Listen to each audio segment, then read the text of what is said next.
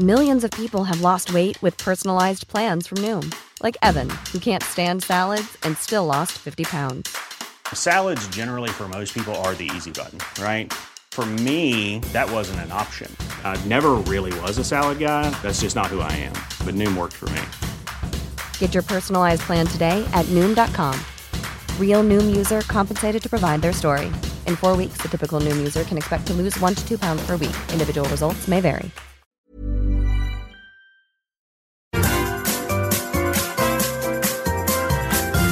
You are listening to the Mother of All Talk Shows podcast with George Galloway.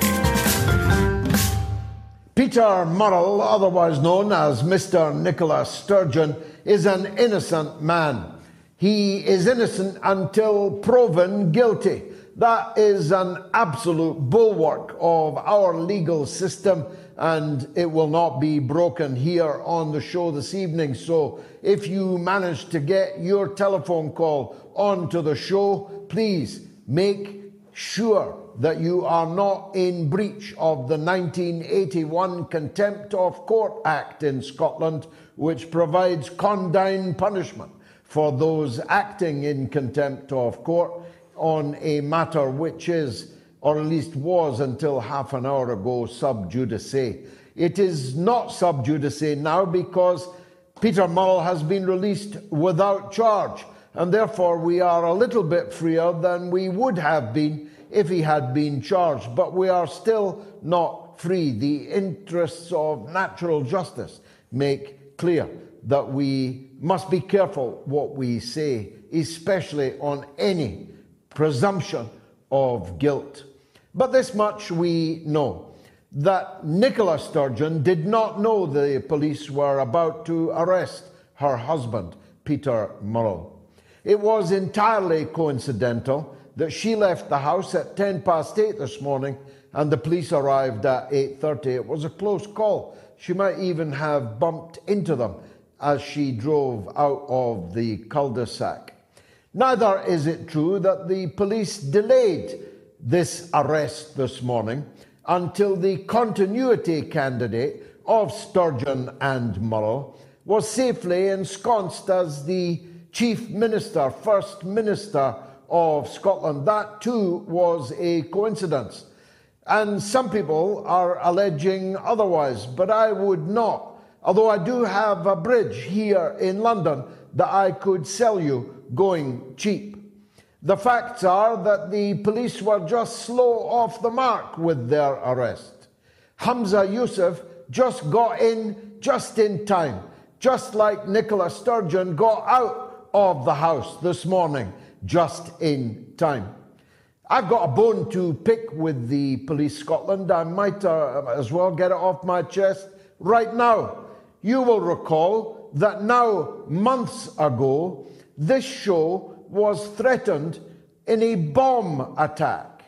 And the threatener said that if the bomb failed to work, he would knife me with a sword. He very helpfully put his name at the bottom of the threat. More than that, he even more helpfully put his address at the top of the threat.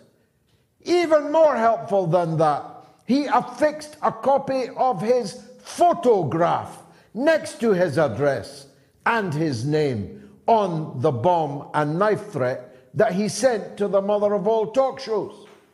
Police Scotland took up the matter because that was where my residence was. They spent a lot of time taking statements about where everyone was when this threat arrived. And since then, we have heard absolutely nothing.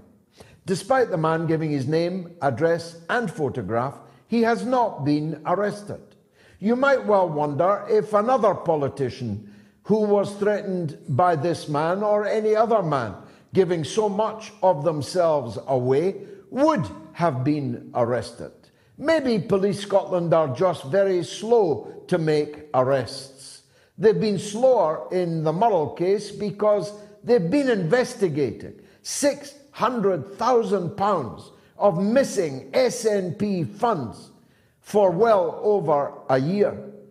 And It's not the only investigation that the Police Scotland force are involved in.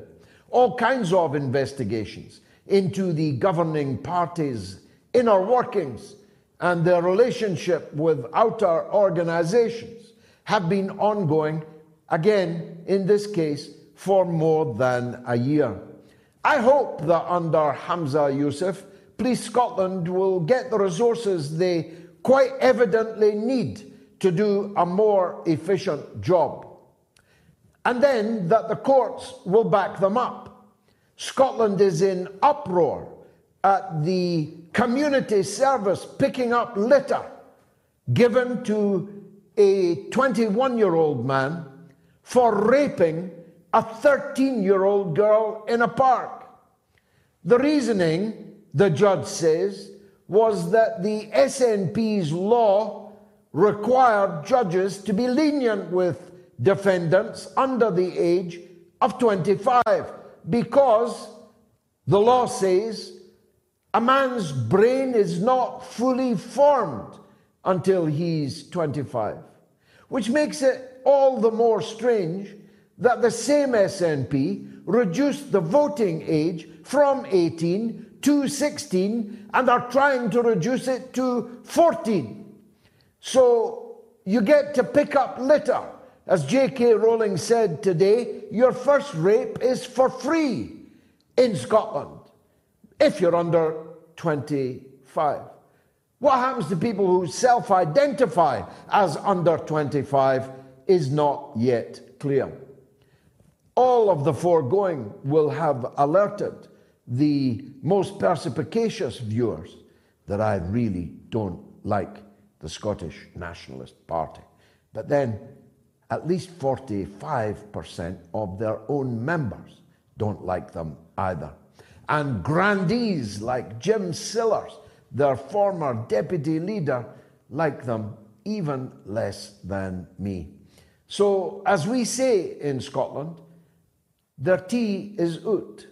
They're in for the mother of all thrashings when the parliamentary by-election in central Scotland takes place in the summer of this year.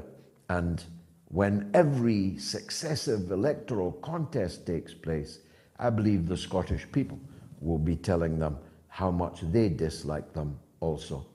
But of course, much, much bigger news unfolded in the farce in Manhattan earlier this week. The decision by DA Bragg, and he certainly did lots of bragging about it, to charge the last president of the United States of America for paying hush money to a slattern in the name of Stormy Daniels was itself a bold, even reckless move. But dazzling some of the best legal brains in America, one of whom we've got coming up as a guest in the second hour, dazzling some of the best American legal brains, the reason Bragg gave in the court for reheating this cold case that the federal authorities had already considered and dismissed was that Trump had done this in order to cover up a felony that he would otherwise have had exposed. Except Bragg was unable to name the felony, and therefore Donald Trump was required to plead guilty or not guilty. As it happened, he pled not guilty to a crime which was supposed to have been a cover-up of another crime which the state of New York is either unable or unwilling to identify. In any normal courtroom, that would have been cause for the striking out of the grand jury indictment that Trump was facing. But this was no normal court. Liberals are up in arms because Trump identified that the daughter of the judge had previously worked for Vice President Kamala Harris and President Joe Biden, the very man that Donald Trump is going to fight in the 2024 presidential election. Now, I can think of no fact more relevant than that the judge in the case would appear to have a daughter who is an activist, a super activist in the opposing party. Liberals are also up in arms that the Trump camp has had the temerity to point out that the district attorney himself was paid for in his election campaign by George Soros, Trump's biggest opponent on the earth. And there are a lot of competitors for that title. What could be more relevant than the fact that the district attorney's election expenses and all of his costs in running to be the DA in New York were paid for by the high priest, the guru, the Dalai Lama of liberalism and globalism in the form of Mr. George Soros. I saw the proceedings unfold. They were unseemly. At least half of America will consider them unseemly, and even some of the other half must have been shifting somewhat uneasily. Bill Clinton, for one, in the Democratic camp, must have been wondering that if it's a crime to pay hush money to slatterns, then he might very well be the next guy in trouble. If it's a crime to have flown on Jeffrey Epstein's jet, if it's a crime to have, well, let me just put it this way, danced with some of Jeffrey Epstein's nubile young maidens, I'm sure he did no more than that, then perhaps Bill Clinton will be next in line. Maybe Hunter Biden, who didn't just pay hush money to slatterns, he paid hush money to crack cocaine suppliers. He paid hush money to the big guy, whoever that big guy may be. He paid 10% to the big guy on money that came from all over the world, but mainly from the Ukraine. You're beginning to get a picture here about how perverse all of these proceedings have turned out to be. The question we're asking in our poll tonight is whether all of this will make it more or less likely that Trump will defeat Joe Biden when 2024 comes along, presuming God spares both of them. I myself am leaning to the view that Joe Biden and the Democrats will come to rue the day that they began this prosecution of Donald J. Trump, and that it will backfire, and that it may backfire in another way. That if and when Trump gets back in the White House and with control of at least the House of Representatives, if not both houses of Congress, then a terrible vengeance will be wreaked by Donald Trump on his persecutors. Not that I know. For all I know, Bragg may have something really big up his sleeve, but yesterday was the day to produce it, and he singularly failed to produce it. Who Framed Roger Rabbit might be another name for this show this evening. Cold Cases Reheated may be a second name. But I want to turn to little Macron, little Napoleon, who, according to Bloomberg, flew to Beijing to warn China that if they got any closer to Russia, then serious consequences would ensue. I haven't yet looked at the comparison between the economic strength of China and the economic strength of France. I do know that France is on fire with literally millions of its citizens on the streets every day being clubbed and gassed and smoke-bombed by the thugs of President Macron, sometimes called the French police. And in parenthesis, I wonder just what goes through the mind of these Western leaders, whose own country is in a state of pre-revolutionary upheaval. He is in China warning the Chinese government about a foreign war which ought to have nothing at all to do with him. But I did find some interesting statistics. Did you know that the city of Shanghai alone has a bigger GDP than the state of the Netherlands? No harm to the Netherlands. My own wife comes from there. But that's how puny the Netherlands' economy is compared to China's. Finland, which is in the news this week, as the latest addition to NATO, has a GDP smaller than the city of Wuhan in China, which prior to the COVID outbreak, I had never even heard of. If you want to compare G7 economies, with one exception, you need to compare them with cities in China, not with China itself. The idea that these fleas are flying to China, an elephant, and biting its rear end and expecting to be noticed, expecting to be kowtowed to, is perfectly absurd. And yet that is what Macron and von der Leyen are doing. I wondered why von der Leyen was going.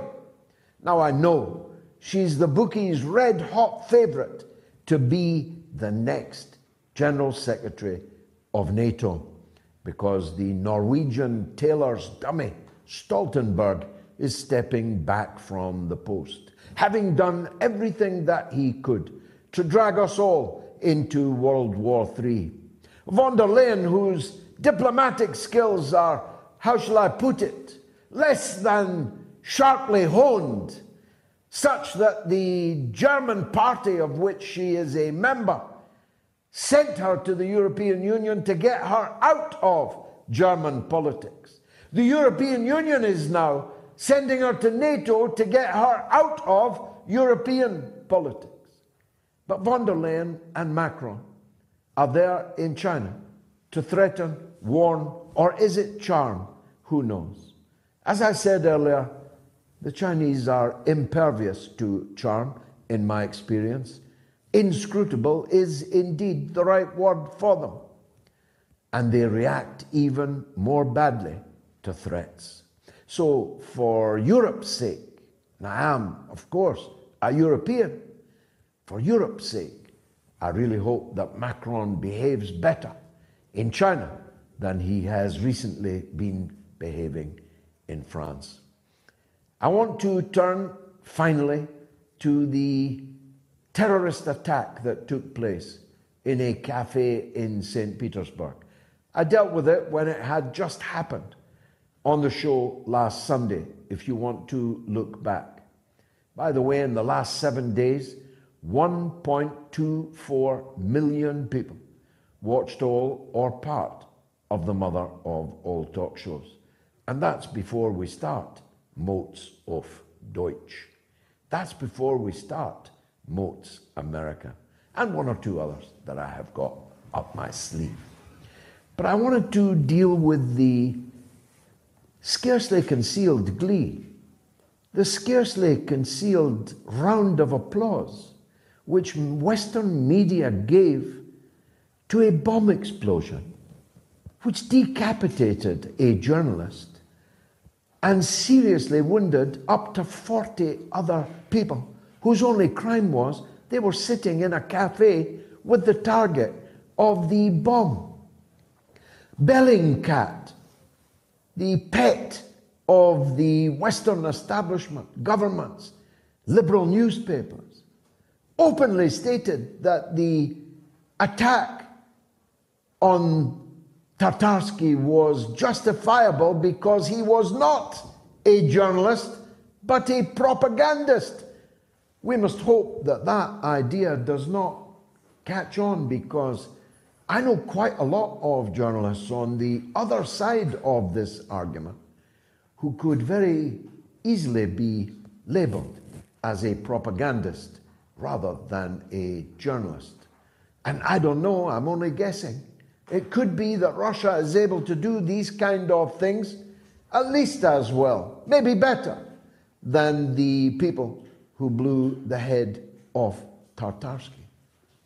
This ambivalent attitude to terrorism, which we see all the time, from Charlie Hebdo to London Bridge, from the head-chopping, throat-cutting of the Islamist terrorists, ISIS and Al-Qaeda in Syria, and our attitude to them in German Christmas markets, or on the streets of Paris or of Brussels. This double standard about terrorism is another sign of the advanced decay of Western civilization.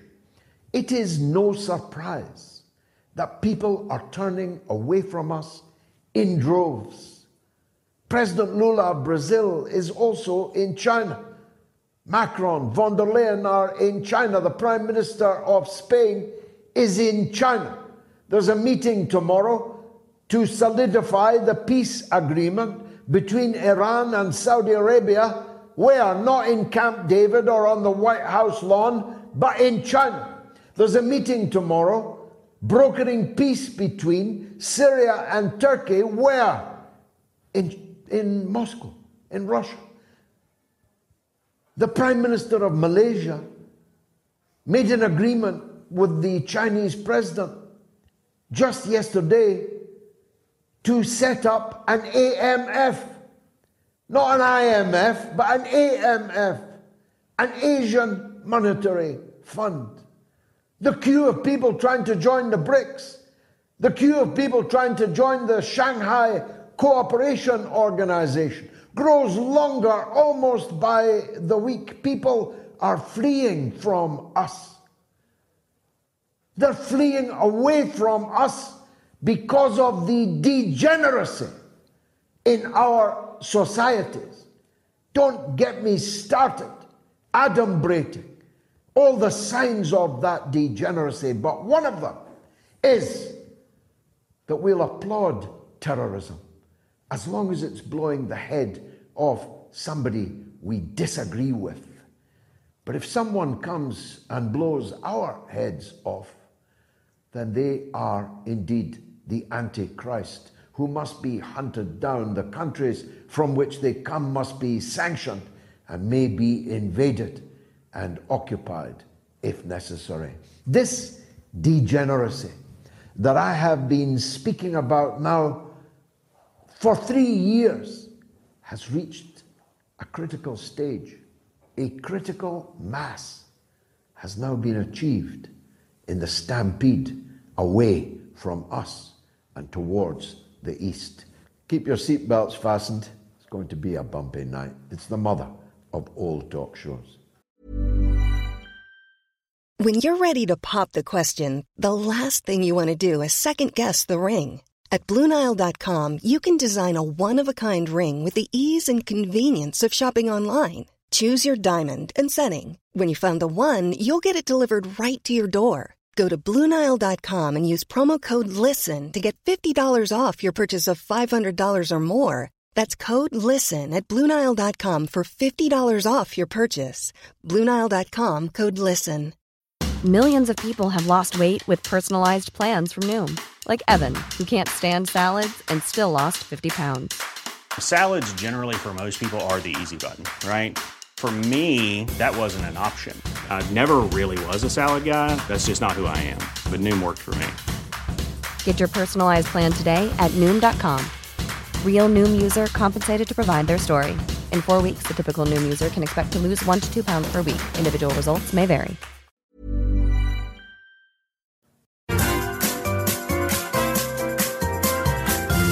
You are listening to the Mother of All Talk Shows podcast with George Galloway. Now we're running a poll, as I said. Is Trump more or less likely to be the next president of the United States? A, more, B, less. You can vote on my Twitter feed, on this YouTube channel, on my Telegram channel, t.me/George Galloway, or on the YouTube community poll. 10,227 people have voted already. And it's not looking great for Joe Biden, is all I can say. But let's deal first with the issue that took place in St. Petersburg. The bomb which went off and maimed so many people and injured, I think, 38 or 39 people were seriously wounded in the terrorist attack. But it isn't being treated as a terrorist attack in Britain. The Times made a cartoon of it. Bellingcat, on Sky News, I saw it, it may have been elsewhere, was allowed unchallenged to effectively justify the act of terrorism because Bellingcat and Sky News by extension didn't like the kind of things the journalist Tatarsky was guilty of writing. As I say, I really hope that doesn't catch on, because there are plenty of journalists on the other side of that argument who would be in peril were that to be the case. Let's talk to an Englishman abroad, an Englishman in St. Petersburg, and a former British military man at that. His name is Mike Jones. He is a very popular guest on this Mother of All Talk Shows, and I'm glad to say he joins me now. Mike, thanks very much for coming on the Mother of All Talk Shows, and my condolences to you and all those who live in St. Petersburg for the heinous act of terrorism that took place there. Tell us what kind of impact, first of all, it has made on the great city of St. Petersburg itself. Thank you, Mr. Galloway, for having me on your channel again. Yes, it was a devastating blow. My partner, my ex-wife, she was very concerned about that. This is a cafe that I myself had visited in previous occasions. I'd given speeches there myself. I have sat in that chair where Max Fomsin, to give him his real name, had sat himself when he lost his life. I had given talks there with colleagues of mine. Wow. This was undoubtedly in my opinion, it was a targeted attack through I agree with the Russian authorities that it was a Navalny-linked, CIA-funded, possibly Ukraine Special Services attack there to cause fear among people like myself. Russian authorities called it an attack on Z bloggers. So people like myself who understand the Russian cause, who understand the values that Russia is fighting to protect, and people like myself and John Mark Dugan, who has lost a very close friend of his in Daria Dugina, we won't be perturbed by things like this, but we will learn the lessons, and we understand the modus operandi of the CIA and the Western powers as they seek to silence our voices. Now, in your own discourse there, you departed from what was the initial suspicion and accusation by the Russian authorities, who quickly attributed it to the special forces of Ukraine. But am I right in saying that they now seem to concede that it was internal Russian criminals, albeit encouraged, perhaps facilitated, because it was quite a sophisticated operation. It wasn't a common or garden bomb. It wasn't an IED. It was a bomb, presumably with a timer, inside a rather fine piece of sculpture. So not something that any Tom, Dick or Harry could pull off. So possibly assisted by, logistically assisted by outsiders, but nonetheless, a crime carried out by Russians, on Russians. Yeah, the latest reports is there are claims about a national republic army that are taking credit for this. But I think people with two brain cells to rub together can understand that there was outside support and funding. The suspect, Daria Trepova, she had plane tickets booked out of the country. She cut her hair. She gave a fake name of Nastya. She is now claiming that she's set up. Well, the case is ongoing, and I will not make judgments or, that sort of thing on her particular involvement in the case. But one must understand that such a thing, as you have just said, she, in her social media, apparently was an artist, a sculptor. Her husband was arrested in anti-war protests, closely linked to the Anti-Corruption Fund, which, of course, is Navalny funded and understood, hence why, from his foreign funding, has been part of the reason why he's been involved in this legal court case. I will not comment further because it's outside of my knowledge and research. But as I understand, there are foreign powers influenced in Navalny and therefore in her husband and therefore with her. They are clearly against the special military operation and also the conveyance of the information of that special military operation. So they were pieces in the puzzle that were utilized, in my opinion, my personal opinion. I believe that these factors were utilized to the benefit of the West in furthering their aims against the Russian cause and causing terrorist acts to try and silence people like Andrian Buket, who was attacked in Istanbul, who nearly had his throat cut by what he claimed were SBU, or Ukrainian Special Forces. Whilst Ukrainian Special Forces have been linked to this attack, I personally understand that Ukrainian Special Forces are answerable to Uncle Sam and therefore the CIA.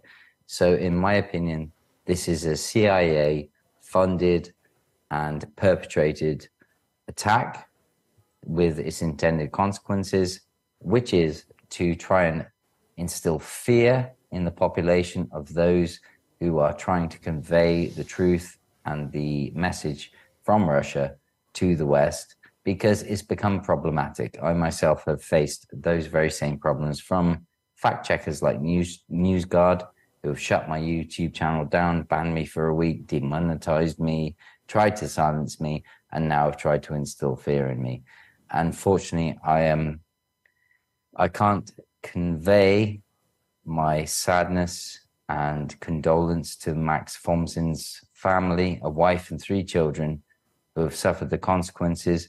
I do understand that in that cafe, there was a child that was injured as well, along with many others. This is a heinous act, as you yourself have described, that in any other circumstances, the West would denounce. But in this case, it is celebrated. And as you yourself have pointed out, as I have on my YouTube channel, the Times, among others, have celebrated with cartoons the murder and terrorist attack, the death of an individual, a journalist, no less. For me, well, look, Mike, I can sense the sadness in your voice. Just before we leave the Russian end of this, Do you happen to know where the flight tickets found on the person who handed over the statuette were to? To which country was she about to fly? Thank you. That's a good question. No, at this point, I was not told the specific country that she intended to flee to.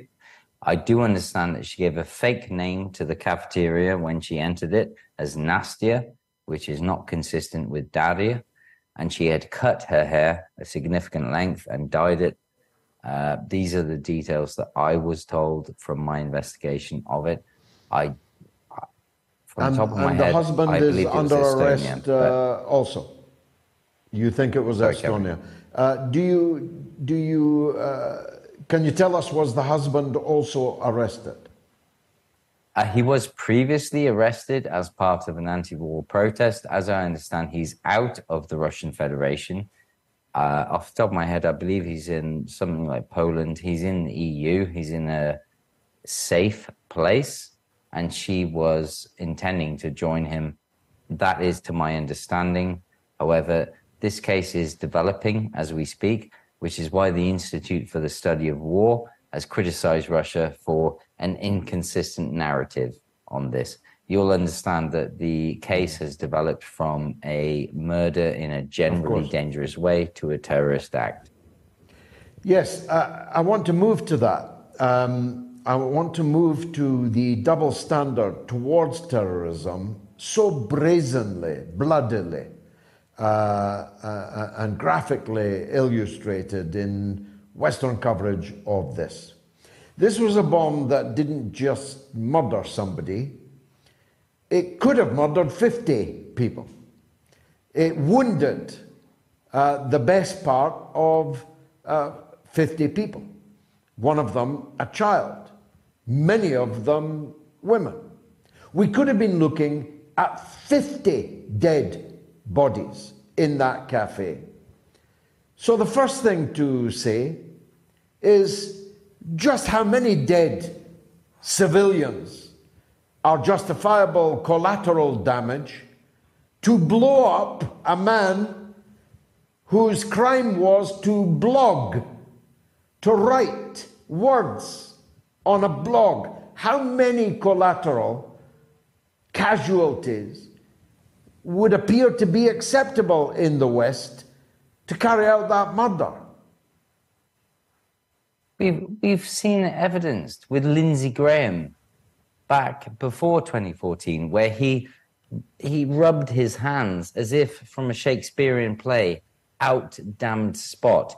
He said we would fight to the last Ukrainian as he rubbed his hand. It's inconsequential.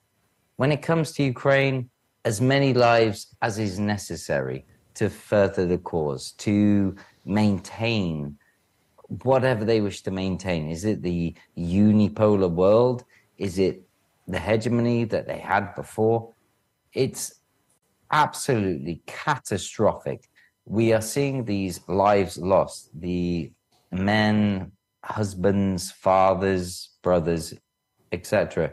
in Artyomovsk/Bakhmut, and then we're seeing it carried on in these heinous acts in the Russian Federation as well, against journalists, people that the West say are so protected, so proclaimed, so holy in their message, and yet these very same people, like Julian Assange, that they are pressing charges against and ruining lives of. It's just the double standards that is just baffling. It really is just incomprehensible how they can maintain all of this, and the world is waking up. Your viewers are waking up. No, we're preaching to the choir. You have bravely said that this will not intimidate you and that you will continue to speak your mind. What is the attitude of the general public about it? And what does the Russian state intend to do to prevent this kind of terrorism from spreading? I can't speak for the Russian state. As I understand, obviously security is very much tightening, particularly in regard to Victory Day. When it comes to the Russian public, every act like this only serves to harden the resolve, only serves to reinforce the message of Putin that this is an existential crisis, that now we have the news of Finland joining NATO. Here we have NATO on the border. You cannot play into the hands. If Putin was a madman repeating rhetoric and delusional things of NATO trying to invade and all this, you are simply just playing into that hand of that narrative. But that's not a delusional case. It really is reality. And if you try and converse that back to the US, it would never be accommodated. It would never be accepted. But here is the reality. We have NATO creeping on the border of the Russian Federation with the stated aim of dismembering and destroying all that is Russian. Let's not forget the war on God. In Kiev against the Orthodox Church, we have had this thing underreported in the West. I've not seen many reports, if any, about this segregation and this attack upon priests of all people in churches, with military armed men going in to storm churches to evict priests. Never have we seen this since the Second World War. And I am ashamed that we are seeing it. The head of the church is wearing an electronic tag. Absolutely. Yes, you're absolutely right. Electronically tagged. What does this say about freedom and democracy? And freedom of religion.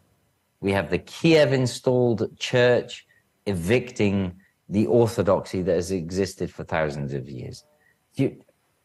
I'm without words. I honestly, I can't believe I'm seeing what I read in textbooks and I believed was consigned to history. We are seeing it unfold before our eyes, and we have complacency in the West, if not double standards, if not worse. I can assure you it's worse.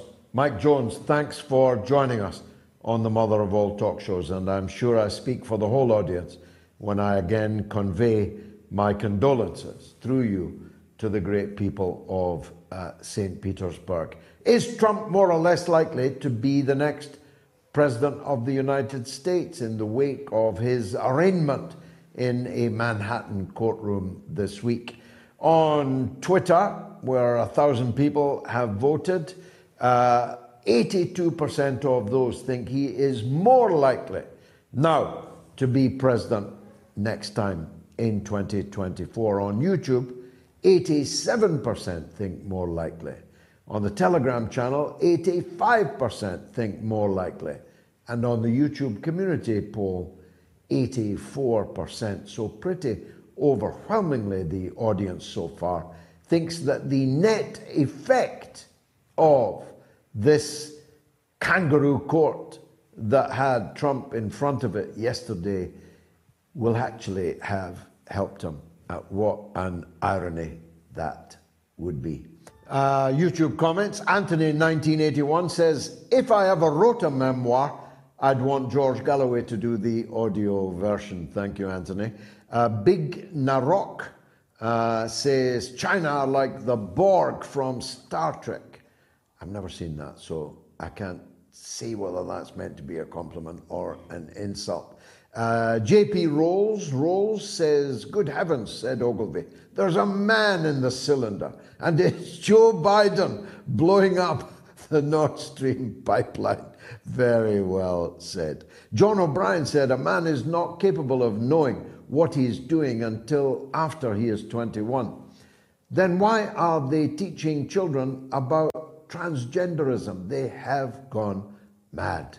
Don't get me started on that, John. Tom McTeague says, soon BRICS will have enough letters in it to be called supercalifragilisticexpialidocious. That is the message of the night. That is brilliant, Tom. BRICS will eventually be supercalifragilisticexpialidocious. Ken is in Woking on Trump. Let's hear from him. Ken, go ahead.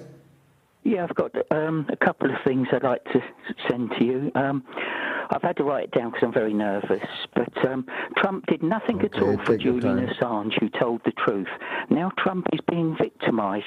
If you don't stand up for the truth, you will be next to be subdued. Exactly. Absolutely correct. As Pastor Niemöller immortally pointed out, at the time of the Holocaust, that they came for the Jews, and I was not a Jew, and I did not protest. Then they came for the communists, and I was not a communist, and I did not protest. And then they came for the socialists, the trade unionists. I was neither, so I did not protest. And then they came for me. And that is exactly now what is happening for Trump. Trump could have pardoned Julian Assange. He certainly merited it. And who knows, maybe even Joe Biden's in such a fragile place with some of his voting base that he'll have to do the same. He'll have to drop the charges. Maybe, just maybe. But Trump had every reason to pardon Julian Assange, and he did not do so. And that was a very, very great pity. Ken, last word to you. I've got 8 illnesses wrong with me. I worked hard all my life. I didn't smoke and I drank rarely. Is there any chance of saving the NHS instead of wasting money going to a war in Ukraine? Awfully powerful point, Ken, and I'm sorry for your troubles. I spoke to someone from the NHS in an airport just yesterday who described just how powerless and how pressed the clinical teams are in our NHS right at this moment. It almost brought him to tears as he described the situation to me. Ken, thanks for that. Malcolm is in Glasgow, wants to talk about the SNP. Careful now, Malcolm. I'm being very careful, and I feel for your last caller, Ken, and I agree with him on that front. Now, George, I would like to apologise to all third world countries, and however you define a third world country. On behalf of Scotland, I would like to apologise to all third world countries because we put them to shame. We have had resignations left, right and centre.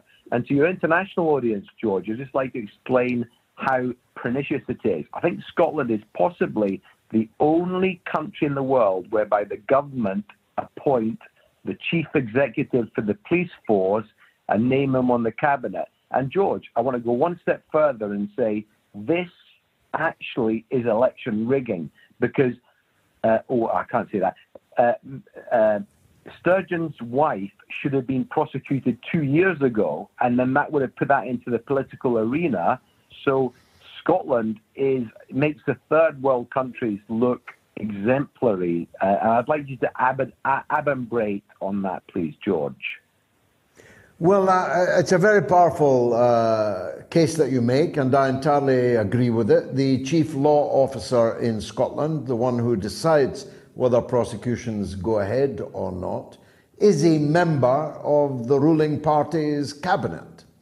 The chief of the police force, he recently stepped down, was appointed by the Scottish government.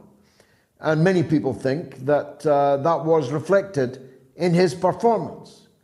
I couldn't possibly comment.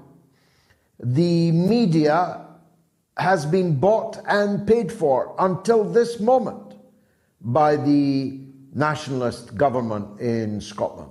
Tens of millions of pounds of British taxpayers' money is spent on what is effectively hush money to hush the media about the multiple scandals. It would take me the rest of the show just to list them.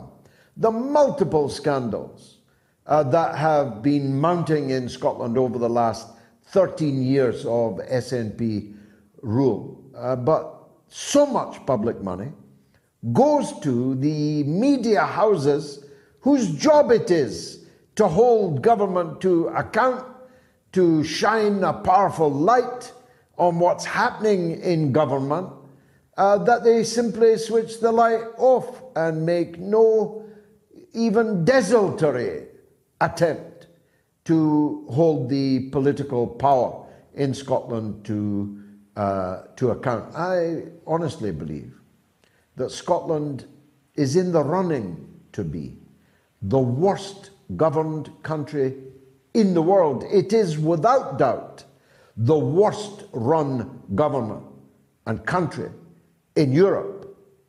And I include Albania. I include Kosovo. It is already the worst run country in Europe, but it may be in the running for the worst run country in the whole world. It certainly has the worst record of drug deaths in the entire world. It's not Mexico City, it's not Colombia, it's not Bogota, it's Scotland. Go figure. Malcolm, powerful, thank you. Now, let's go swiftly to the legal eagle himself, Lionel, a New York lawyer. If I was ever in trouble, there's only one man I'd hire. It is the one and only Lionel. So good that, like Madonna, he only goes by one name, Lionel. How wonderful to see you again. I mean, every cloud has a silver lining. Yeah. Would that I were able to explicate, to limn, describe with any degree of accuracy how my heart swells. Not only seeing you, but gracing the portals of the mother of all talk shows. I am beside myself. Thank you. You have no idea how many people. I have a dear friend, Declan, from Ireland, who called me, says, "You know George Galloway?" I said, "Know him." I said, "I taught him everything he knows, but not everything I know." Proceed, sir. I told you he was mellifluous. I told you he was erudite. I told you he was coruscating. Well, he'll be coruscating on the next bit, I can assure you. Because I read his missives every single day. I actually read Lionel every day. And so should you. Thank you. We'll explain later how you can do so. Because every cloud has a silver lining, Lionel. Trump's under a cloud, but the silver lining is that it's right next door to you, and you'll be able to illuminate a very big canvas using that as this brush. Tell us, first of all, for those who don't follow you yet, what's your general take on the attempt to prosecute Trump on this case? With all due respect to banana republics, absolute banana republic, it is the most scurrilous, the most antithetical to this, George, and I hold this up with all love. This is our Constitution. This is the only thing. This is my Bible. This is the only thing that I, as an American citizen and lawyer, care about. Not politics, not ideology, not this left-right paradigm, not this nonsense. Imagine this, George. You are about to be elevated to most certainly the candidate, the nominee for 2024. He would be the second president after Grover Cleveland to serve 2 non-consecutive terms. And right before this happens, this prosecutor, a George Soros-funded dupe, an apparatchik, a robot, an automaton, a quisling, he files a charge that no one who has even a paucity of understanding of the legal system in our jurisprudential history can understand how he could do this. Now, let me say something. President Trump is looking at 6 total events, pieces of exposure, cases, potential crimes, civil and criminal. It's a litany, 6. Now, this is the first one and by far the weakest. And George, as I've always pledged to you, I'm going to tell you the truth. Now, while the president may do very well with this one, it's the second and third that I fear very much for him. Because as you know, I always tell people, you cannot live a good life in this country without committing at least 3 felonies by the time you're 30. Everybody has committed crimes. Everybody. But the thing is, you haven't been charged, or somebody didn't think it was worthwhile in view of the totality of the demise of civilization to charge you with spitting on the sidewalk or whatever it is. However, George, I've never seen anything like this man in my life. He pulls from people 2 different reactions: absolute love, an unending, Abrobdingnagian, an inane love to the point of a cult worship, or a kind of a sadomasochistic loathing that even hits almost, George, the fetish level. They are alive by their hate. It gives them reason. Their raison d'etre. They hate, therefore they are. I mean, he does it. There's nobody in between. There's no or meh when it comes to Donald Trump. He is brash, he's brazen, he's churlish, he's boorish. But George, there is not a politician in my lifetime. And we thought Reagan was good. We thought certainly Bill Clinton was good, but nobody like him. Now, let me also just remind you, as to this first case, what he is charged with, and you knowing politics, you would get this.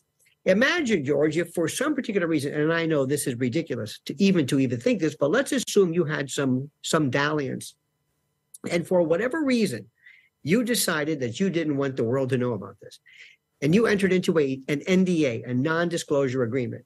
Legal, it is the thing of Hollywood. There's nothing wrong with it. But in this particular case, I, as your factotum, your dimbox, your amanuensis, your man Friday, I decide I'm going to pay this woman, and then maybe later on you can reimburse me for that. Is that against the law? No, it's not.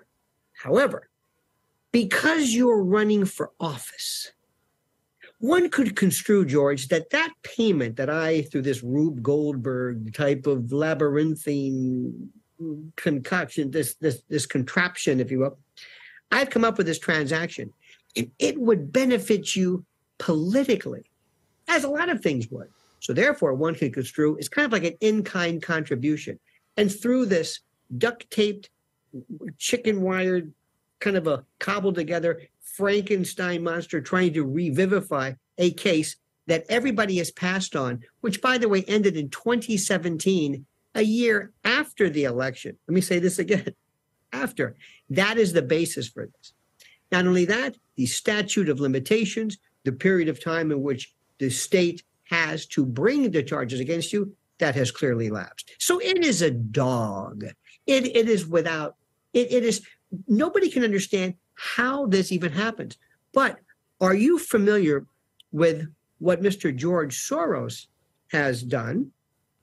He's the benefactor of many prosecutors to advance this criminal legal studies. You've heard of criminal race theory, or this not criminal. It was an interesting pun. Critical race theory. Yes, and I might have been right the first time, but there are these new ways of thinking, George, in which this new vision of law enforcement is to let people go.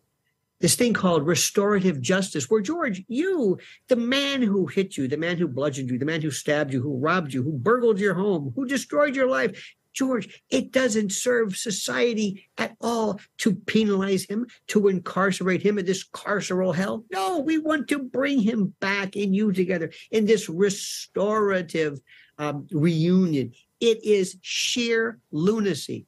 That is the man. This is a man who downgraded 40 to 50% of all felonies in New York City to let these miscreants, these poor misunderstood people. But when it comes to Donald Trump, he's Torquemada. He's Beria. Remember Stalin's Beria? Show me the man and I'll show you the crime. He's Cesare More. He's Mussolini's man. I mean, this is medieval. And I'm sorry, I'm taking over your show, and I don't mean to, but I'm very passionate about this.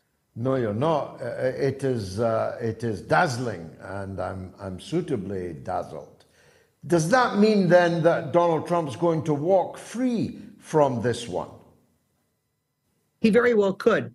He very well could. He will be doing, even if he's found guilty or pleads guilty, there's no jail even remotely possible for this. They charge him with 34 counts, 34 instances of the same event. If you take a piece of anything and you chop it up into 34 pieces, it's still that thing. But George, let me talk about the reality here. And again, knowing politics, I ask my friends, do you think Donald Trump really wants to go back to the White House? Do you think he really wants to subject his wife, his son, his family to go back to that city, to go back to that tomb, that jail, to go through this again? I'm sorry. I don't know how anybody in their right mind could think that's possible. There is a part, George, of him where Donald Trump loves to be Donald Trump. Keep in mind something. This is a man who in the 80s was the biggest thing in New York. I mean, the toast of the town. You couldn't, he was on every show.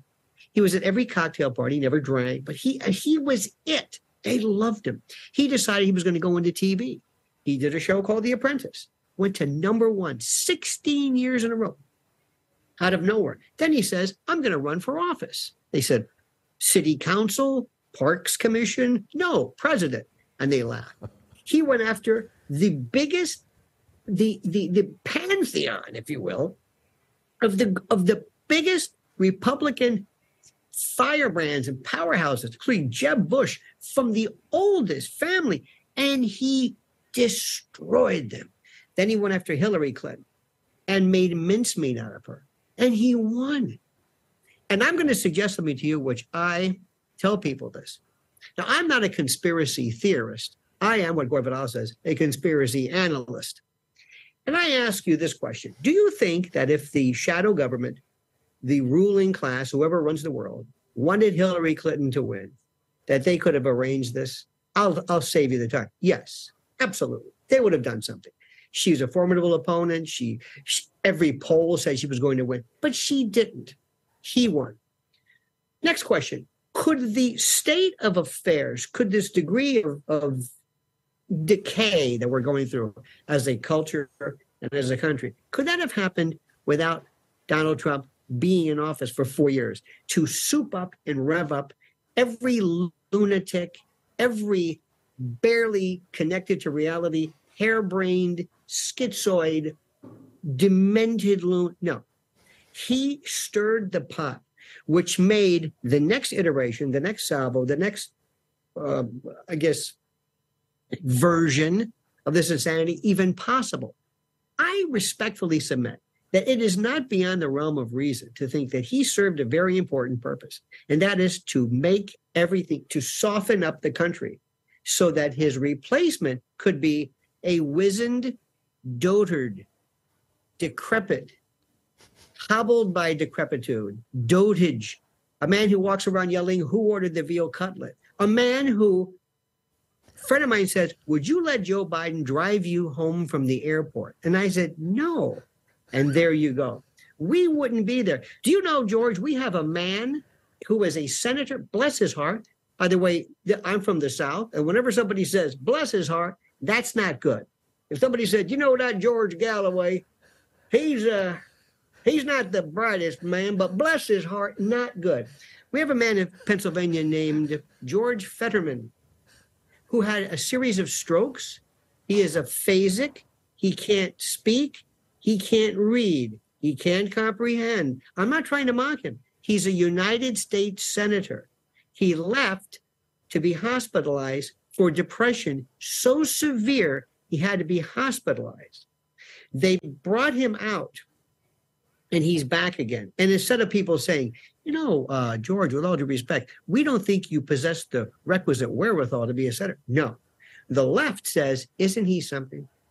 Isn't he a Isn't he a tribute? Tribute to what? I don't know. I have some wonderful relatives that I would not want as a U.S. senator. So now we have a dotardist president who imagines things. George, you don't understand this. We thought Dan Quayle was stupid because he couldn't spell potato. This makes Dan Quayle look like Ed Witten, some supersymmetry particle physicist. This is our president. We have a vice president who has hebephrenia, pseudobulbar affected cachinnations, these weird guffaws, inappropriate, these laughs and howls and cackles, an inability to understand the simplest of concepts, and the most unique ability to describe nothing. That's our second in command. We have a White House correspondent who, by the way, makes them all look like something from the old Vic. We have a woman who has no idea. And we have a U.S. senator who is a phasic. I am convinced that one of these days we're going to have people either through AI or AGI who are basically dead, clinically dead in a number of states, who are going to be elected.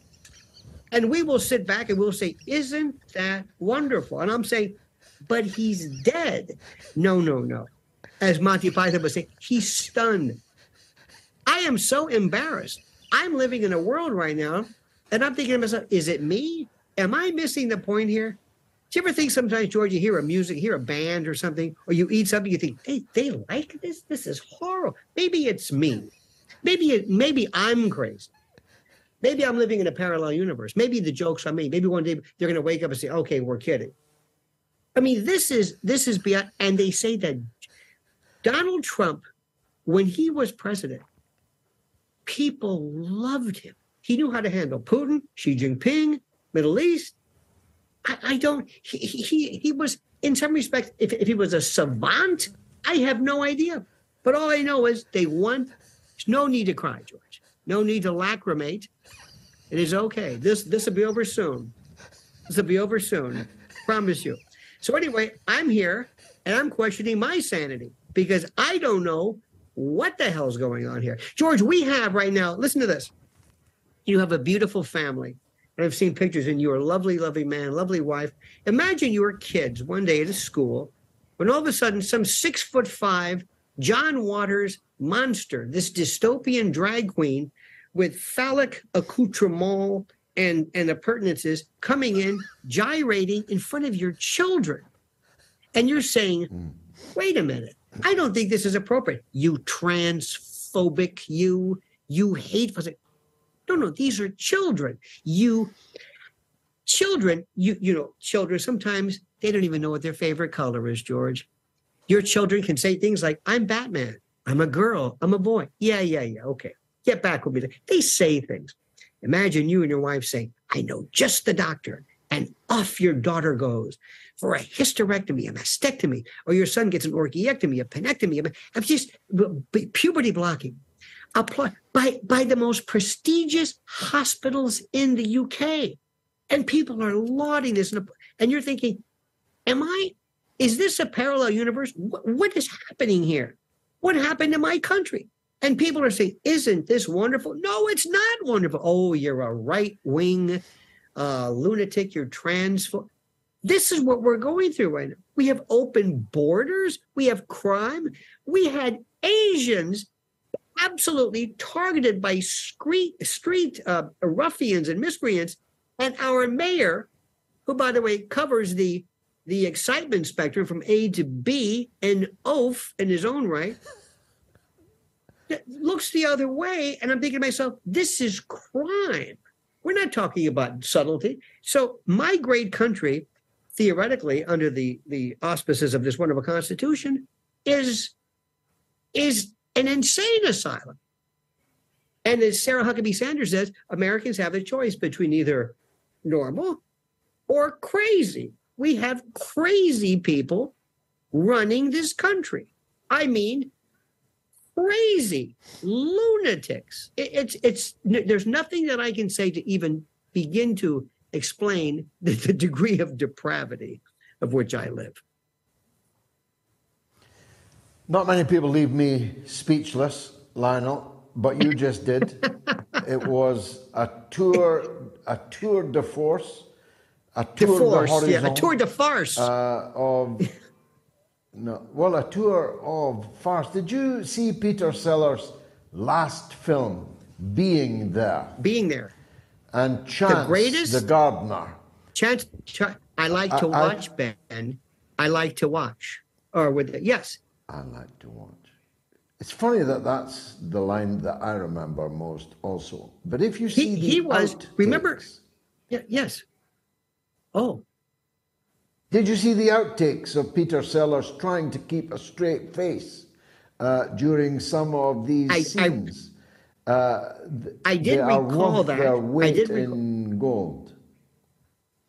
Do you remember when he walked on the water? That's what we're looking at. Do you also remember? Yeah. You remember at the end? What was the music that was playing at the end? It was Eomer Deodato playing also Sprock, the 2001 theme, which they said there was a Kubrick kind of a connection into it. And I have watched that so many times. One of my favorite scenes, and this was also prescient, Vatic, dare I say, Pythonic, is that when he was being robbed, he pulled out his remote control, his clicker, and he tried to change the channel because his world was a TV screen. And it was one of my favorites. That, of course, The Godfather, the movie Network changed my life, and Fatso with Dom DeLuise was one of my favorites. I don't have a very deep list of favorite movies, but I'm with you in that. And I also think, George, there's something that's interesting.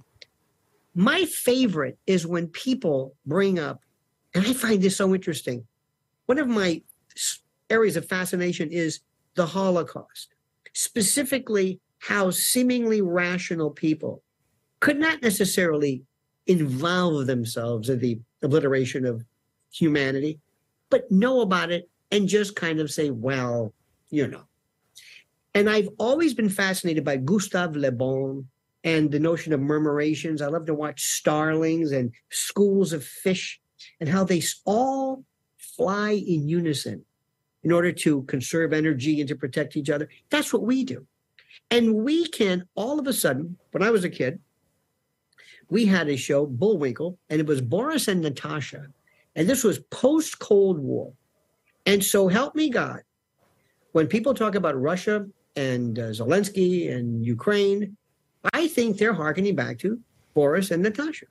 Drago, Rocky, Khrushchev with the shoe, this portrayal of Russians as despicable, of very unattractive, mean, perpetually dyspeptic. They always say Putin is a thug. And I'm saying, what do you know about him? Well, in 1962, 90 miles from the coast of Florida is this place called Cuba. And the Russians decided to keep some missiles there. We almost went to World War III over that, and nobody thought anything of it.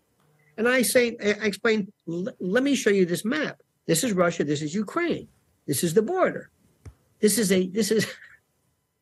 the border. Not only that, we don't understand the idea of intermarriage or whatever. And people will say, well, that's different. Why? Because that's Putin.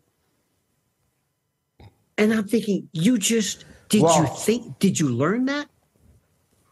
I'm sorry, we're going into that now. I'm just, no, it reminds me of they being didn't there. learn it. They murmurated. They sailed off like a school of particularly doltish fish.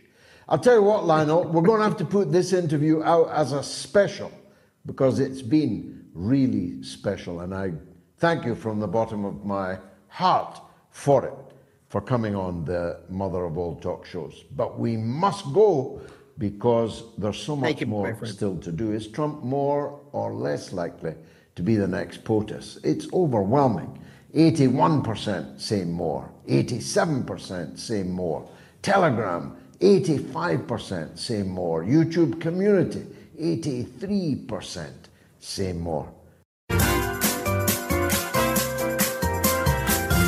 You are listening to the Mother of All Talk Shows podcast with George Galloway.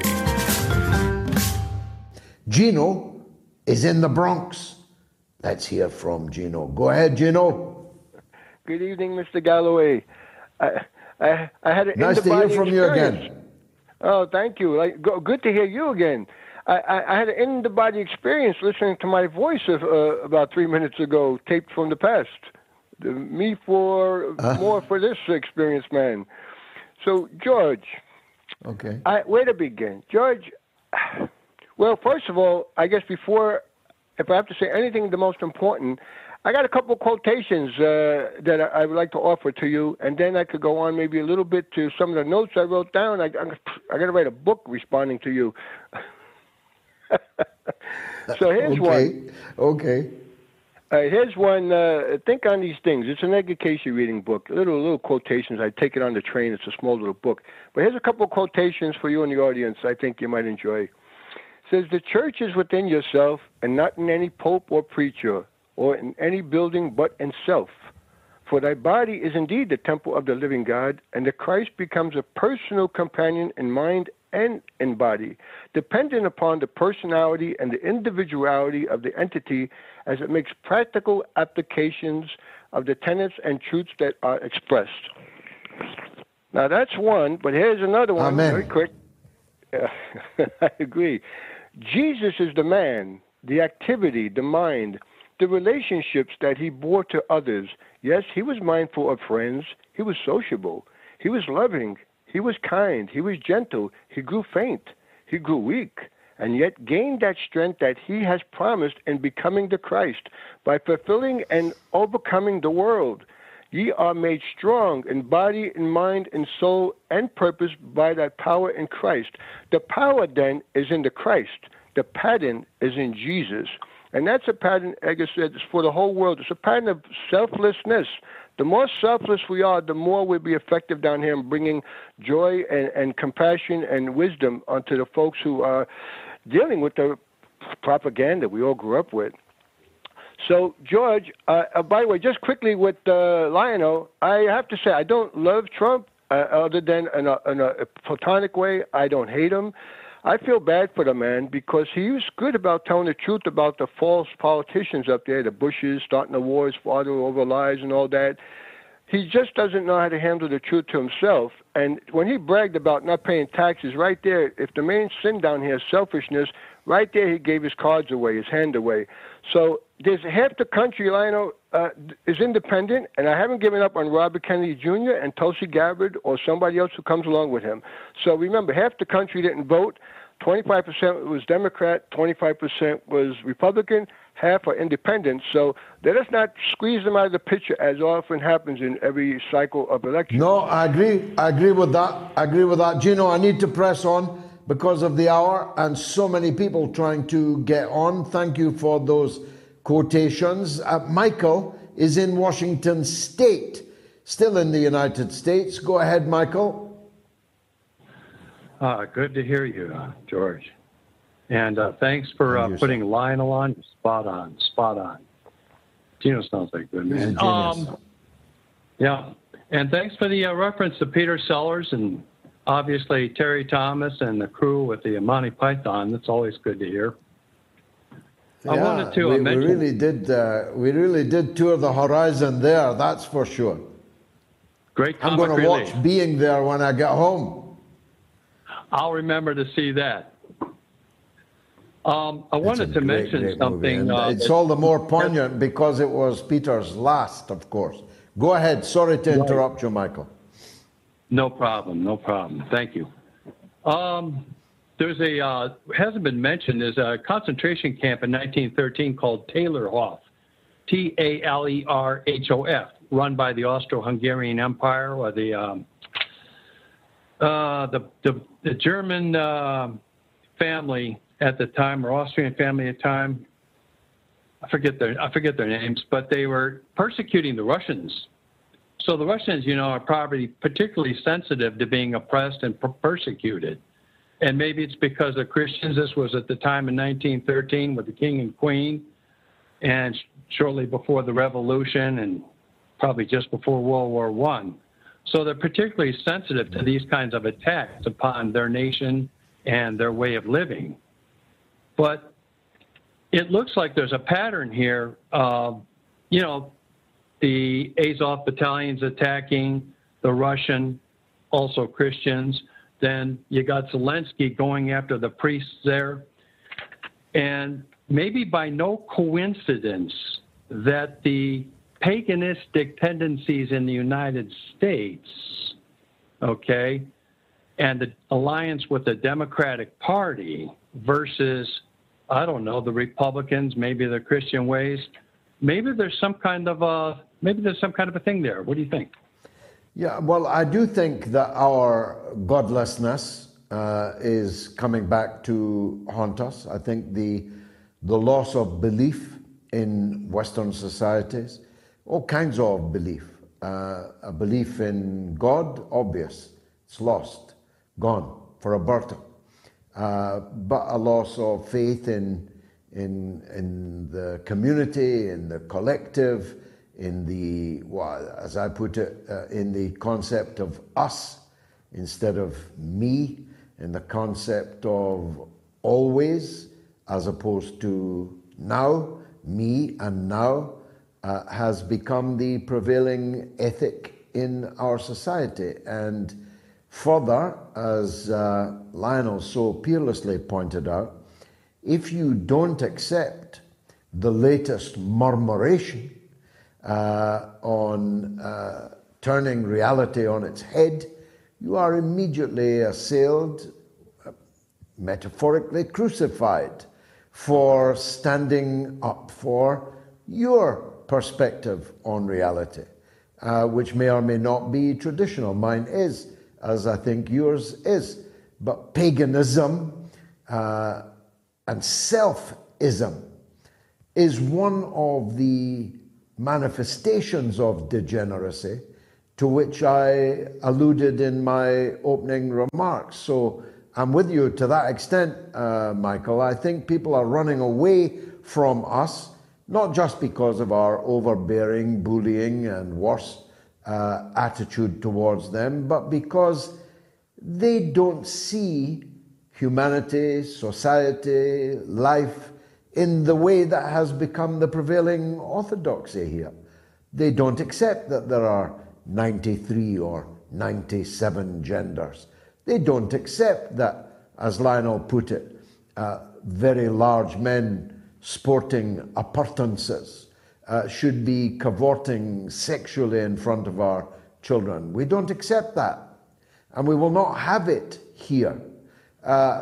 And I could go on, but the hour is late. The level of degeneracy of Western society has become a real material factor in stampeding the rest of the world into the arms of others. Last word to you, Michael. Yeah, a democratic model might be Constitution. We don't need no Constitution. We got laws. Yeah, well, look, don't get me started on drug laws and all the other laws that have contributed to this current situation. They talk about a war on drugs. There's never been a war on drugs. The United States government was involved in supplying drugs and profiting from drugs. That's what the Iran-Contra affair was all about. Thank you, Michael. Patreon comments tonight. Don't forget to sign up and support me. Patreon.com/George Galloway. I really do rely on that. Doris Wrench Eisler, good friend of ours, says politics in the US and the West generally is a crazy seesaw, weigh-scale phenomenon. Press one end and the other is automatically elevated. No effort required. Thanks as always, Doris, for all your support. Raymond Barker says, is Sturgeon getting the Corbyn treatment? Kindly, Raymond, don't mention the two of them in the same sentence. Monica Rangne, R-A-N-G-N-E, it says here, Monica, forgive me if that's wrong. I heard RFK Jr. say on Jimmy Dore a few weeks ago that he was running, but I haven't heard any more about that. Him against Trump, that would get the ones pulling the strings into a real tizzy, I bet. And Daniela Modus-Cotter, I referred to her earlier, a member of our party and with important tasks on issues of disability within the party. I think Trump will win, but when he says stuff like, I'm your retribution, kind of reminds me of the 1930s, 40s, very scary, as I can see trouble ahead either with Biden or Trump. I'm a Jimmy Dore man myself. I'm still hoping that Jimmy will run. John in the Midlands of the UK wants to talk about cancel culture. On you go, John. You all right, George? How's it going? All right, sir. Yeah, good, mate. Good. Go ahead. I just want to talk about 40 years ago when I first bounced into a children's home. It was absolutely horrendous what I was on the end of. And I really wanted to talk out about it. And all the boys and the girls in the children's home were like, you best not talk about it, because if you do, you'll end up getting locked up, shushed up, assaulted, you know, all the bad things that go along with it. And I felt that I had to talk about it. And eventually I did. And lo and behold, yeah, I got shushed up, I got assaulted, I got locked up in a bad boys children's home. My name was Mud. No one wanted to work with me, key workers, anything like that. It was absolutely atrocious. And, you know, it took 4 years for it to come out. And when it did come out, you know, I had police knocking on my door saying, can you make a statement against it? And I was like, hang on, you wouldn't listen to me 4 years ago. I got locked up. My name was Mud. I got cancelled, everything. And lo and behold, this man went in front of a judge and he got a big, hefty jail sentence. And one of the things that the judge said at the end of it was not the fact that he'd abused all these children. It was the fact that he'd used his position to forget the words now. So, yeah. He'd abused his position of trust and authority. His authority.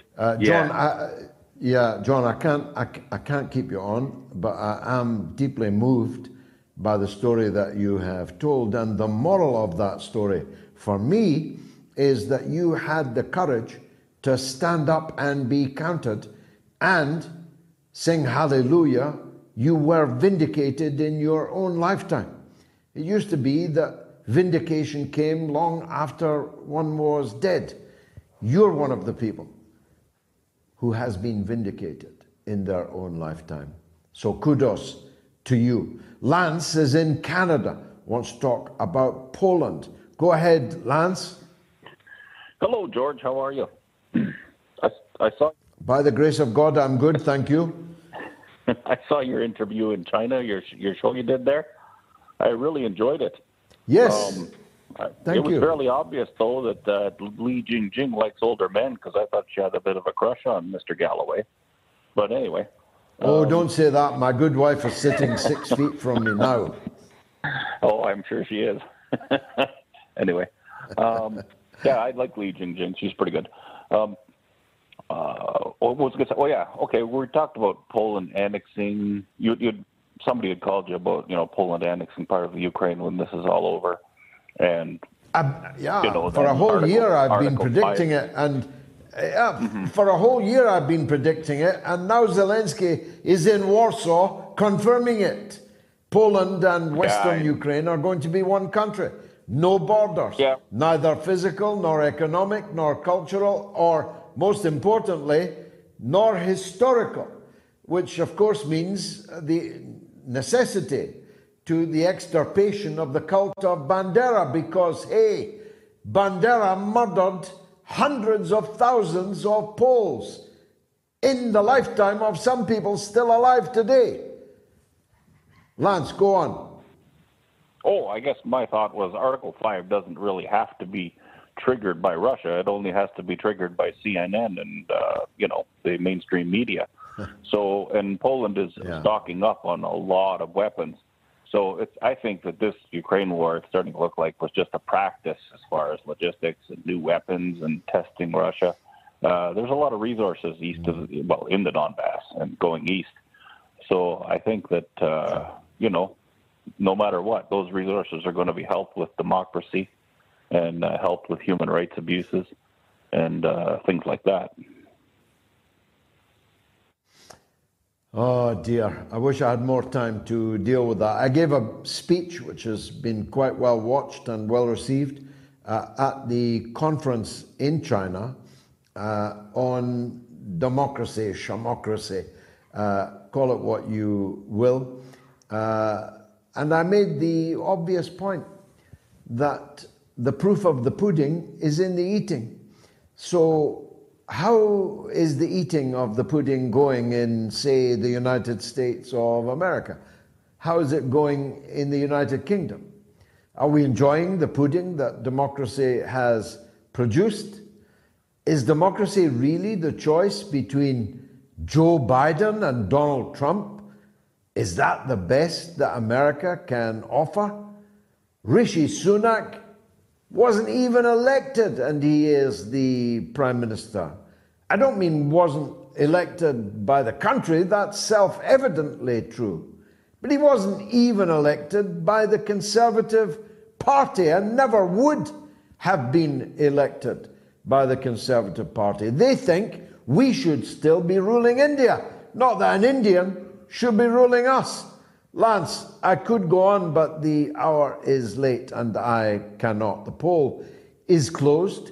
13,626 people voted, and overwhelmingly they believe that Trump's presidential hopes have been boosted by the events of this week in that courtroom in Manhattan. Though beware, Lionel's wise counsel, that whilst he might beat the first rap, there are other raps coming down the pipeline, and this may merely have been an opening salvo. The YouTube comments are flooding in. I simply can't get to them all, but I will read them. I always read them after the show. Centaurus says the Stormy Daniels affair is just a storm in a D cup.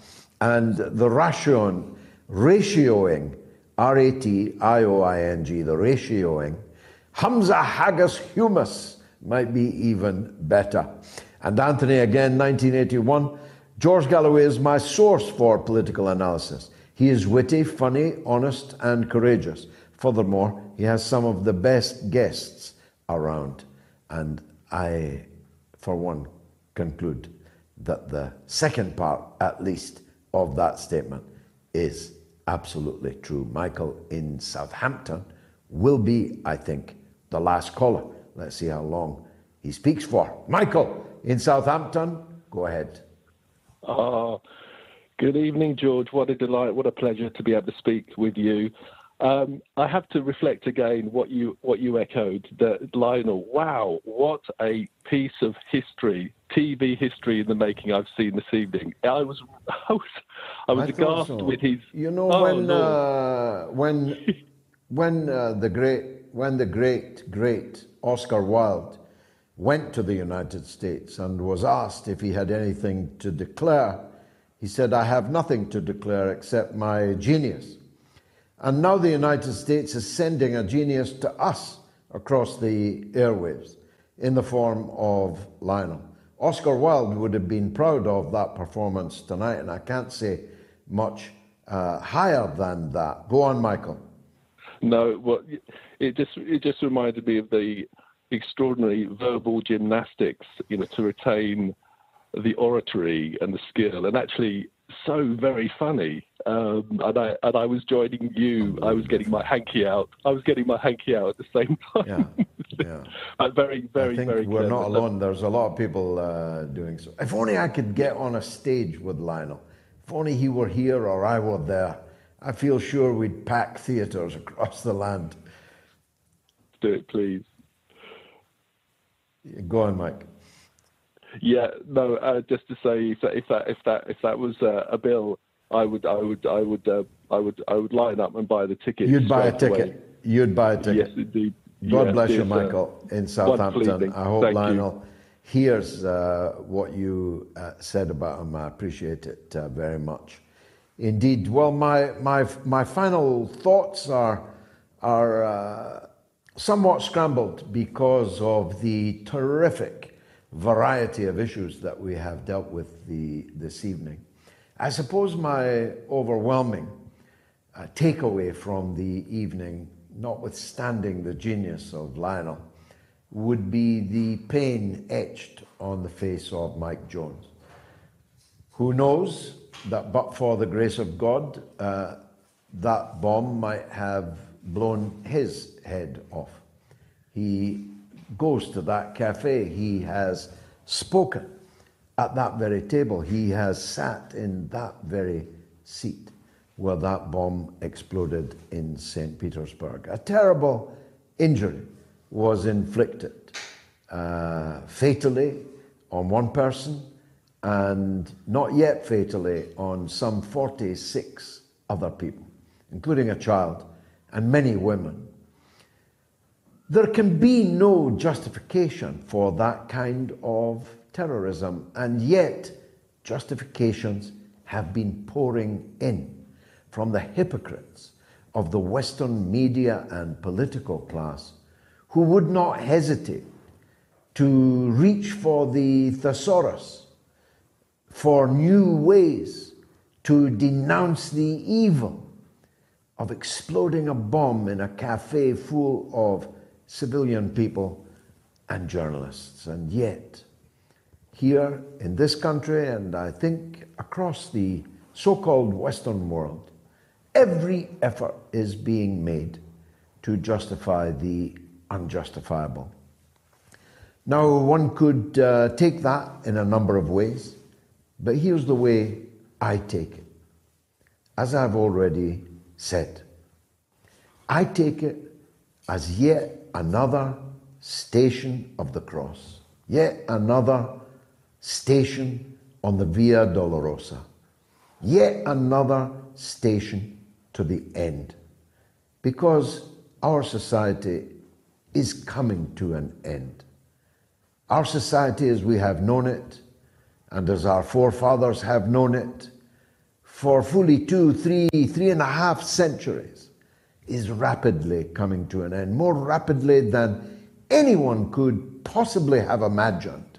If I had said to you 14 or 15 months ago that Iran and Saudi Arabia, that Syria and Turkey, that China and Russia would be coming together with the speed and comprehensiveness with which they now are, you would not have believed me. And I wouldn't have said it because I couldn't have predicted it.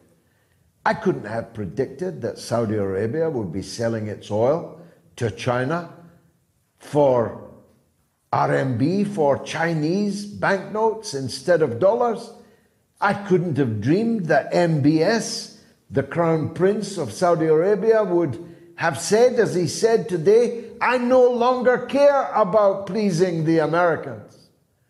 We are acting in the interests of our own country and people. I could not have conceived of MBS saying that. I could not have conceived of the United Arab Emirates, of countries around the world that you could never have imagined would have the cojones to stand up to the United States, but which are now doing so. The Prime Minister of Malaysia setting up an AMF, an Asian Monetary Fund, announcing that there is no further need for using American dollars. Indonesia, a giant from which my own wife and therefore 3 of my children spring.